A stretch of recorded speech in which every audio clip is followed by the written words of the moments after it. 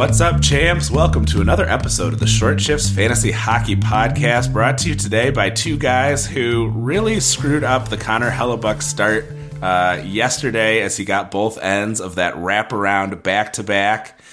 Joining me today, my friend and yours, Shams Benamor. Shams, how you doing today, buddy? Could be better with not still somehow having Riddick on my roster. I would have dropped him, but Konecny got injured, so that error still surviving in my memory.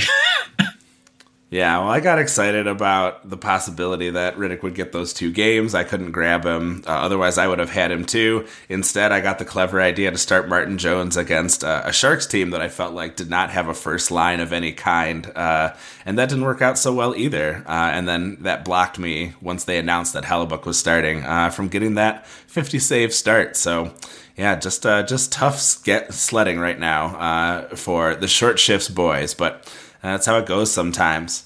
But anyway, if this is your first time here, this is your twice-weekly check-in between the ginormous Sunday evening episodes of Keeping Karlsson, designed to keep you up to date with fantasy news, takes, and analysis during your week and all throughout the fantasy season.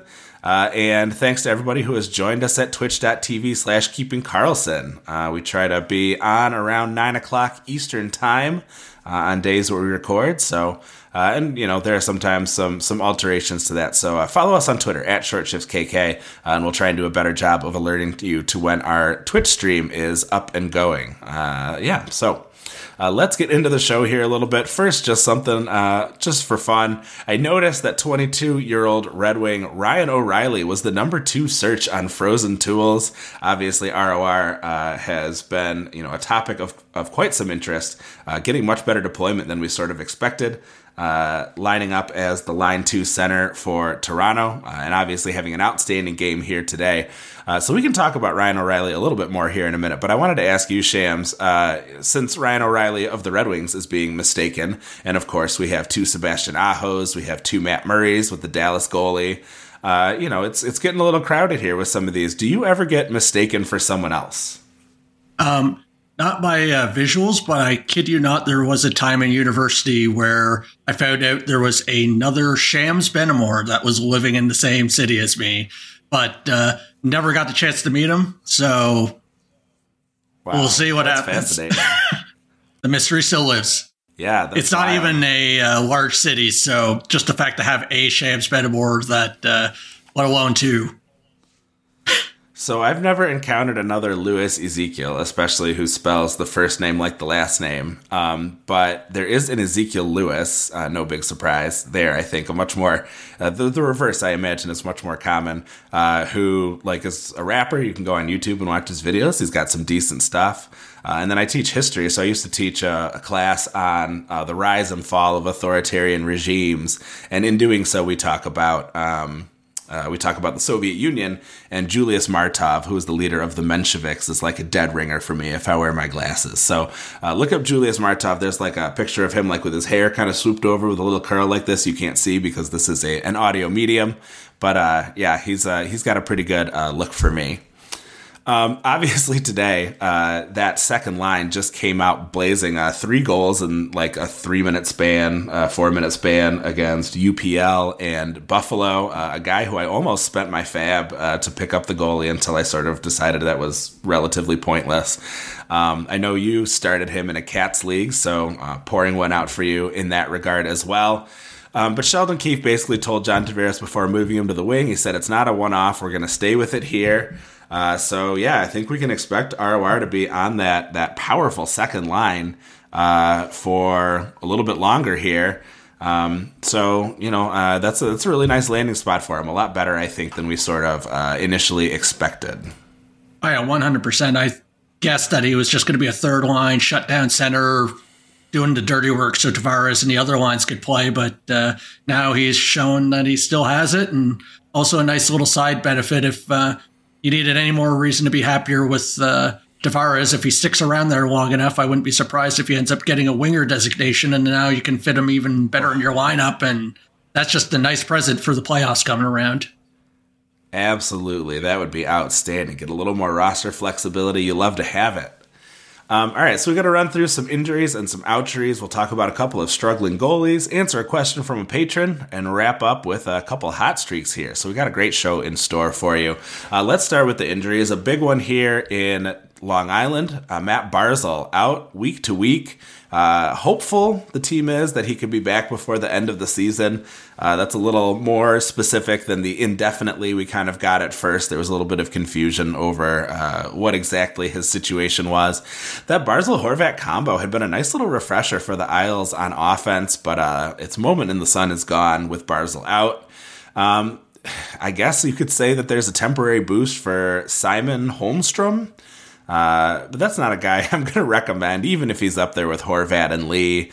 He's getting single-digit minutes most nights. He's getting a bit of power play 2 exposure, but it's nothing to get excited about, especially in Long Island. I would definitely look elsewhere to replace Barzal. There's 3 guys we're going to talk about a little bit later on. Fabry, Mercer, or Kotkaniemi. I would all look at them as better options. Almost anyone would be a better option, but those are 3 guys that I think are of particular interest for folks trying to replace Matt Barzal.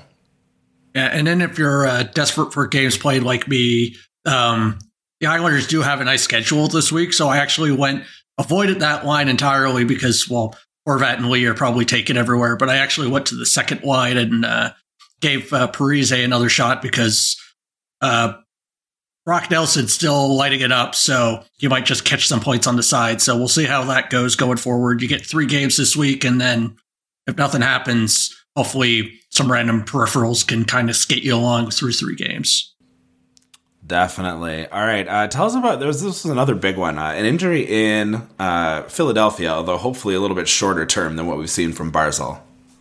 Yeah, Travis Konecny, after having a goal and an assist and looking like he was getting back on track, ended up, I'm not sure if it's official, but people are saying it's a shoulder injury. He's out today, and he's in the process of heading back into Philadelphia to get further tests. So nothing right now definitive on the length. There was mentioning that someone saw him with his arm in a sling after the game, so we'll have to see how things are. But it's one of those situations where hope for the best, and then basically just everyone else on the Philly team is worse. Like, there was a period for 6 games where he was out prior. They won a grand total of 1 during that span, so It's not looking good if he's out any long term.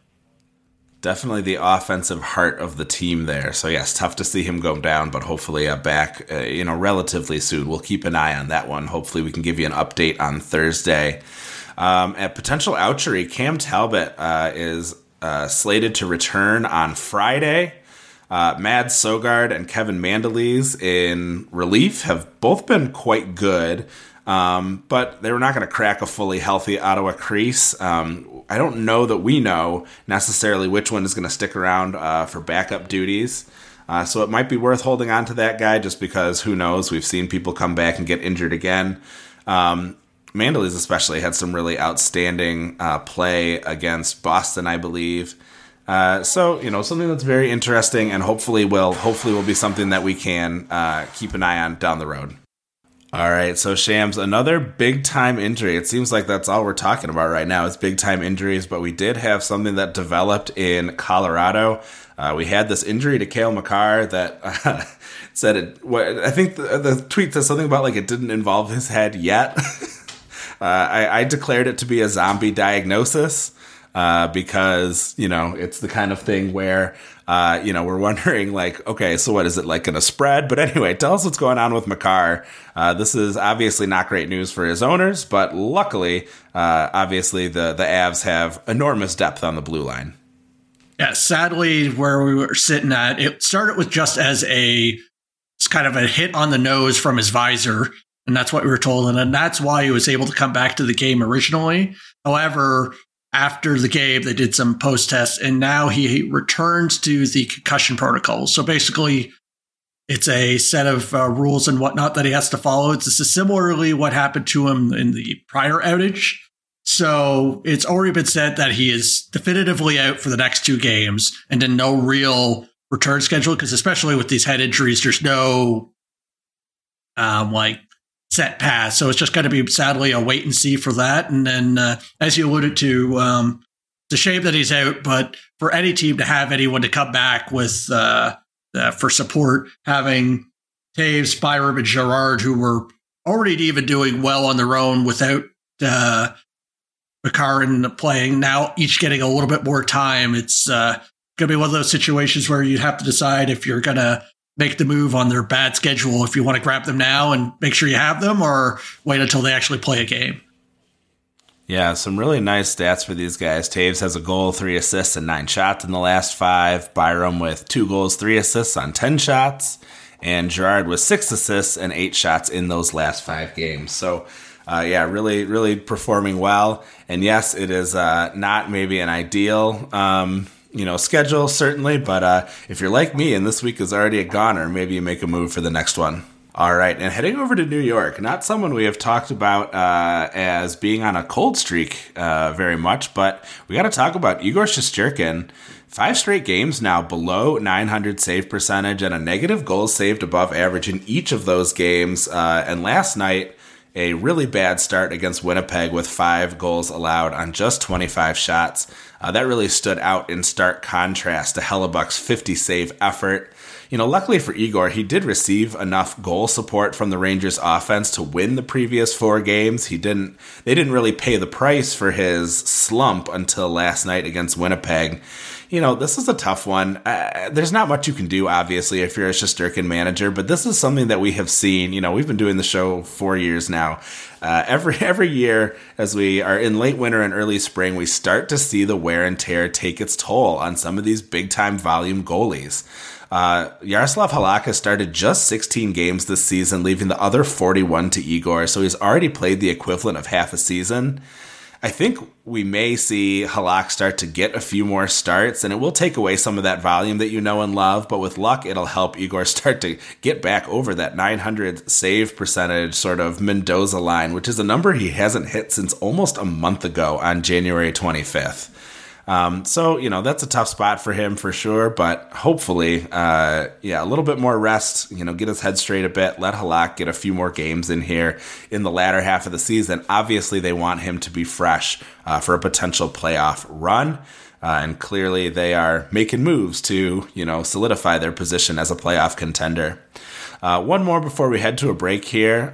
Shams, you want to take this one? We had a question from patron Stripeless Zebra. He asks, Adin Hill's injury, is this a concern? Should we consider him a solid option to roster until Thompson is back?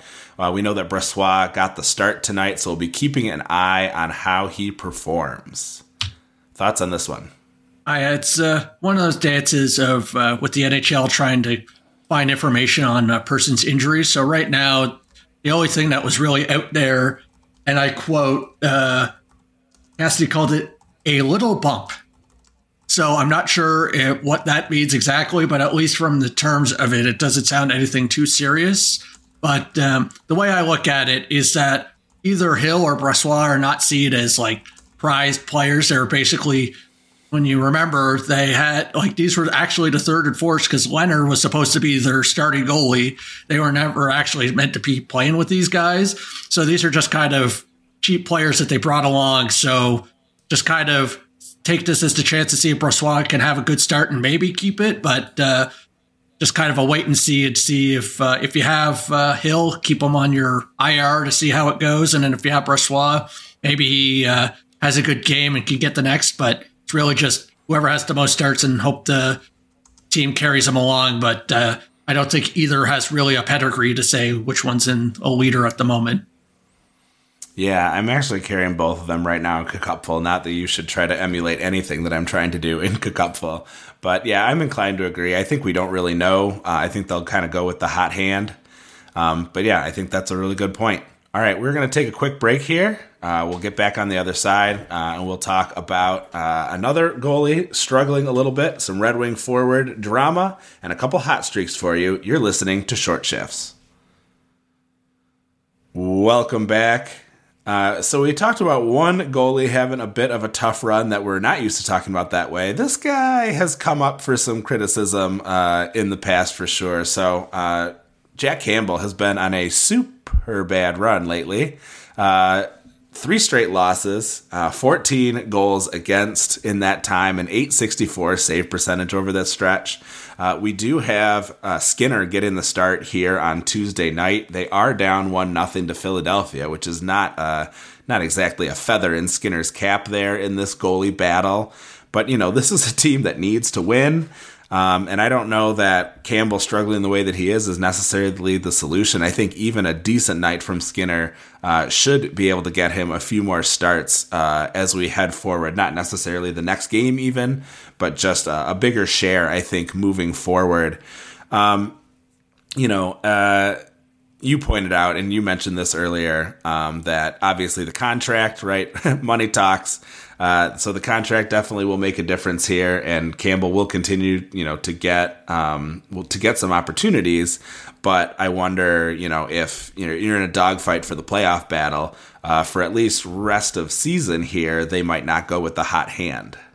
Oh yeah, I'm with you. Is that all sense points to Skinner, and then hopefully, because you had it before that injury / baby time off, but we'll see how he comes back. Hopefully he can have the reign, because you never know. They haven't been so good as a team lately. If it ends up having a bad outing here or there, it might just be a mush of just goalies that you're not sure who to bring out, but keep the fingers crossed, and maybe you can just take the reins and we can have some normalcy of knowing who's going to start each day. Yeah, definitely. At the start of the season, we talked a little bit about the idea that this was going to be a year, maybe more than most that we've seen in the past, with some more tandems. And it hasn't always necessarily played out that way. Obviously, the Samsonov-Murray tandem, with injuries, hasn't really had a chance to be a true tandem. And we've seen some other people kind of take the reins in other matches. But I do wonder if, as we head into the finishing stretch here, if maybe we do see, just sort of reliance on whoever is playing their best in the moment. I think that's going to be pretty important moving forward. All right, and we are both Red Wings fans, Shams, and you've got some updated info about a guy that has been a very interesting topic of conversation. Jakub Vrana has made it back into the lineup here against his former team. Tell us a little bit about Vrana, and then we had some questions too about Robby Fabbri and whether or how much we should be interested in him. So this is not a false alarm. He's actually playing tonight. Vrana's actually playing a game. And this is good.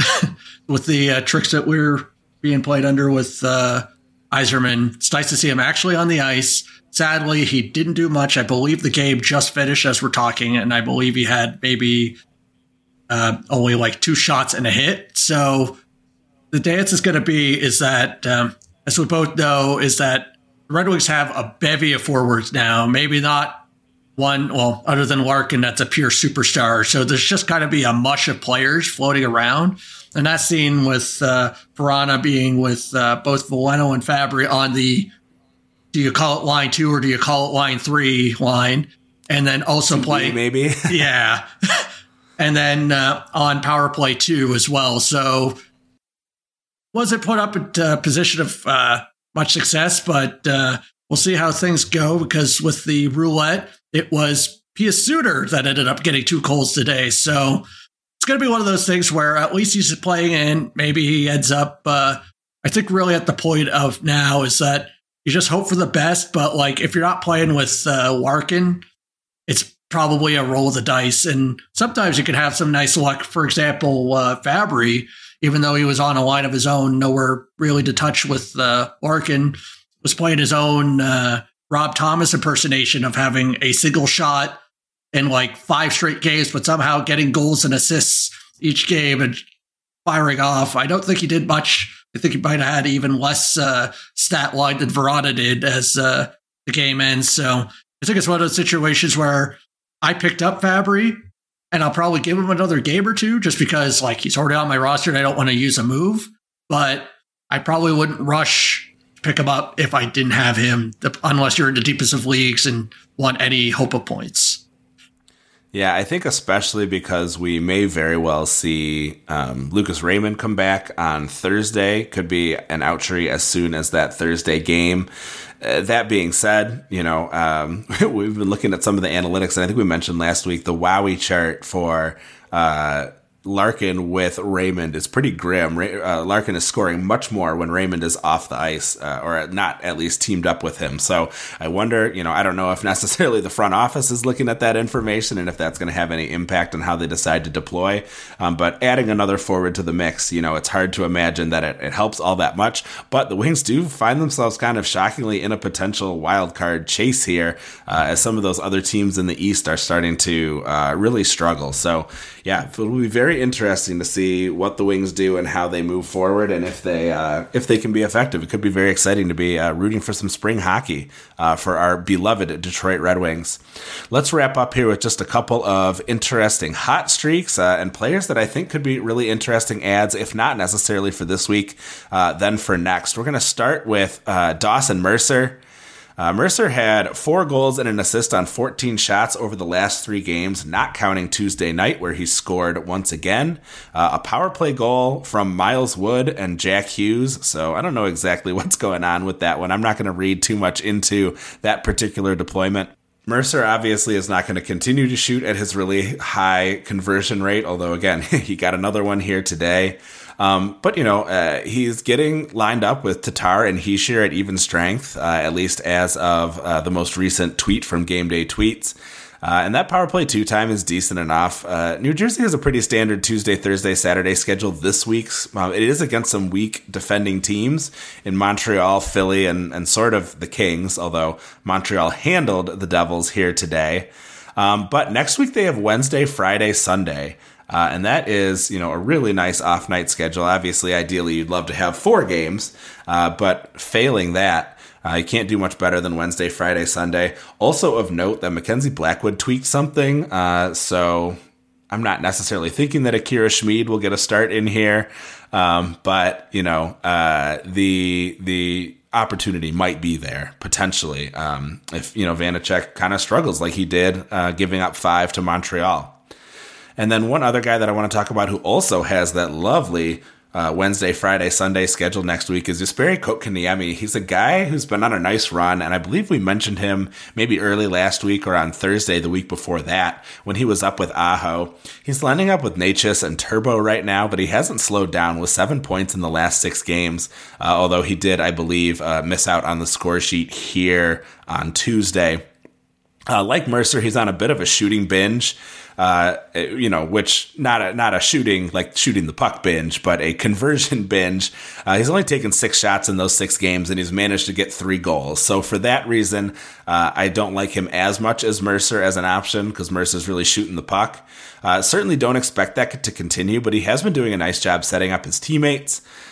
So I like that from Kotkaniemi. Certainly would rank Mercer ahead of him. But with those nice schedule, especially interesting too, they share 2 common opponents during that off-night schedule with Arizona and Vegas. So some interesting options if you are looking ahead. I took one look at the projector for myself this week and decided I would be looking ahead in pretty short order.